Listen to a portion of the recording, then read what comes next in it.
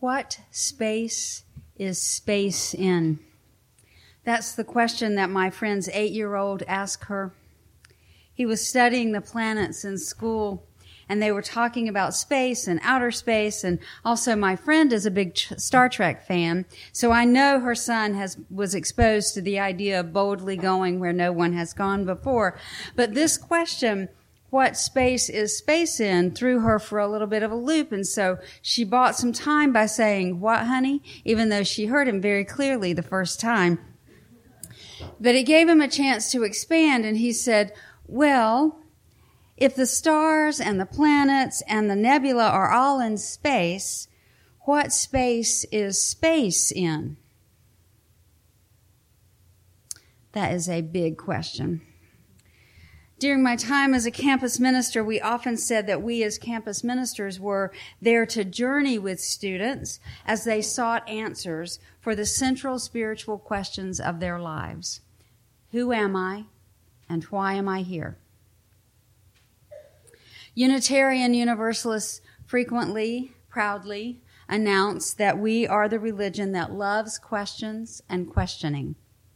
One of the ways that we on campus presented Unitarian Universalism was to put up a big poster when we were tabling.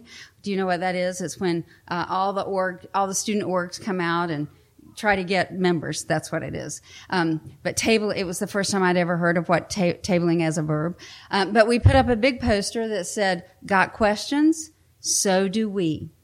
Sort of to distinguish ourselves from other people who might have answers for religion, right? So we let folks know that we were not a place that offered set answers, but that we were there to witness their own search for truth and meaning, and then we would wrestle with those questions along with them. And we did wrestle with those questions and with what the answers might be.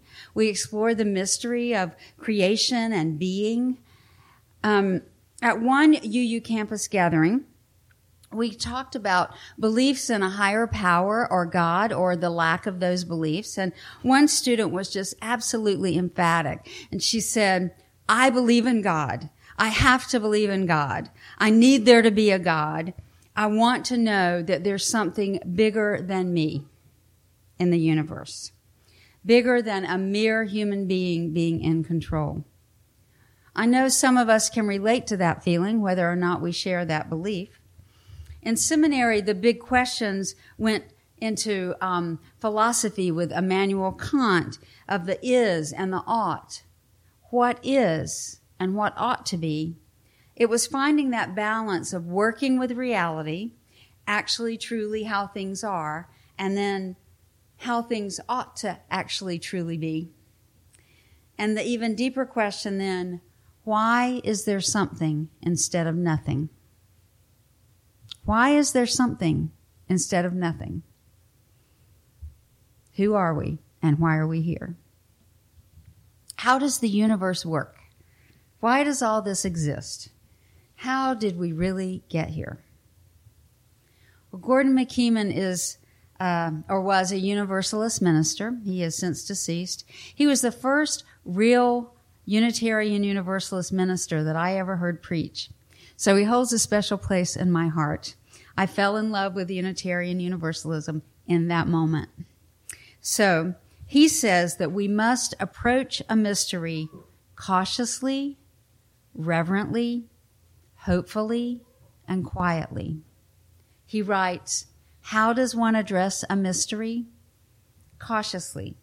Let us go cautiously then to the end of our certainty. Where would that be for you? The end of your certainty. To the boundary of all we know. To the rim of uncertainty. To the perimeter of the unknown which surrounds us. Reverently, let us go with a sense of awe, a feeling of approaching the powerful holy, whose lightning slashes the sky, whose persistence splits concrete with a green shoot, whose miracles are present in every place and moment. And hopefully, out of the need for wholeness in our own lives, the reconciliation of mind and heart, the conjunction of reason and pain, reason and passion, the intersection of the timeless with time. And finally, quietly, for no words will explain the inarticulate or summon the presence that is always present, even in our absence. We used to think that all that existed was what we could see. Light, for example, we could see it, we knew it existed. But as it turns out, there are a few kinds of light that exist that we can't see. Most of which, well, I won't say most of which because how do we know, right? But some of which we know about. Ultraviolet rays, for example, they exist outside the violet on the spectrum that we can see with our eye. They're so violet as to be called ultraviolet, really, really violet. But now we know that we have to watch out for those UV rays and use sunglasses and hats and things. Sometimes scientists call the light that we can't see invisible light. How long did this invisible light exist before we knew it existed? Always? Or did it develop over time? And what light or other things might be around us and among us and between us right now that we cannot know yet? What space is space in? Well, Neil deGrasse Tyson says there is nothing beyond the space we inhabit. It is all there is, and there is nothing outside of it. But all this space is expanding. In this moment, even as I'm speaking, there's more and more space all the time. Space is actually growing, he says. The empty spaces in the universe are getting bigger, but it's not filling what is already there. As the universe expands, it creates more space. It creates the new space, and then it inhabits that space that it just created. As for us, we are a speck on a speck on a speck on a speck.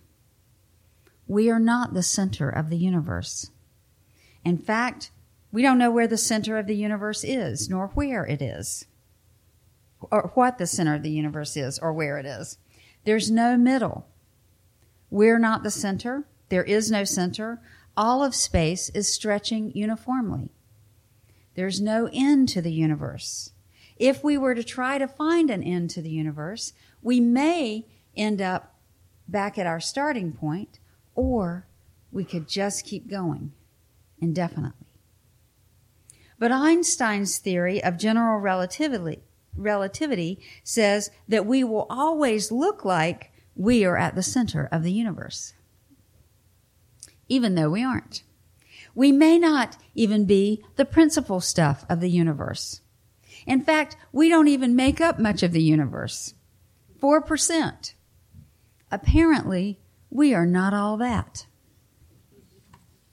But a former healing teacher of mine says, think about the universe, how it's organized, how it works, the sun, the planets, the earth on its axis, the rotation of the earth to make daylight and dark, the seasons, the oxygen which comes from trees that we can breathe, and the carbon dioxide that comes from us that the trees can use, and then the human body. Think about how our bodies work. Think about how your particular body works. The digestive system, the brain, the endocrine system, the circulatory system. Wow! It's all organized into a functional working entity. And yet when it comes to our own lives, he says, my teacher, we want to make believe that it's completely random. And he would say, we are all that and more. And there is a mystery.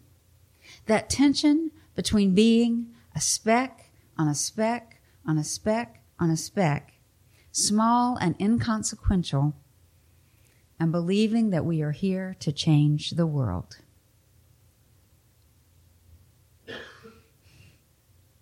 One of our 6 sources is direct experience of that transcending mystery and wonder affirmed in all cultures, which moves us to a renewal of the spirit and an openness to the forces which create and uphold life. Direct experience, transcending mystery and wonder, moving us to a renewal of spirit and an openness to the forces which create and uphold life. Do you ever get so busy in your life, so consumed with what's going on in the world, that you forget to be awed by it? That you forget to be awed by all that we are and all that we are not? I do. I have. Do you forget to ask what is and what ought to be? How do we love what is and work toward what ought to be? That's kind of what we're about as Unitarian Universalists. And perhaps it is just this, to remember to be awed by all that we do not know, that we may never know, to bow to the mystery and bow to the not knowing. How does one address a mystery?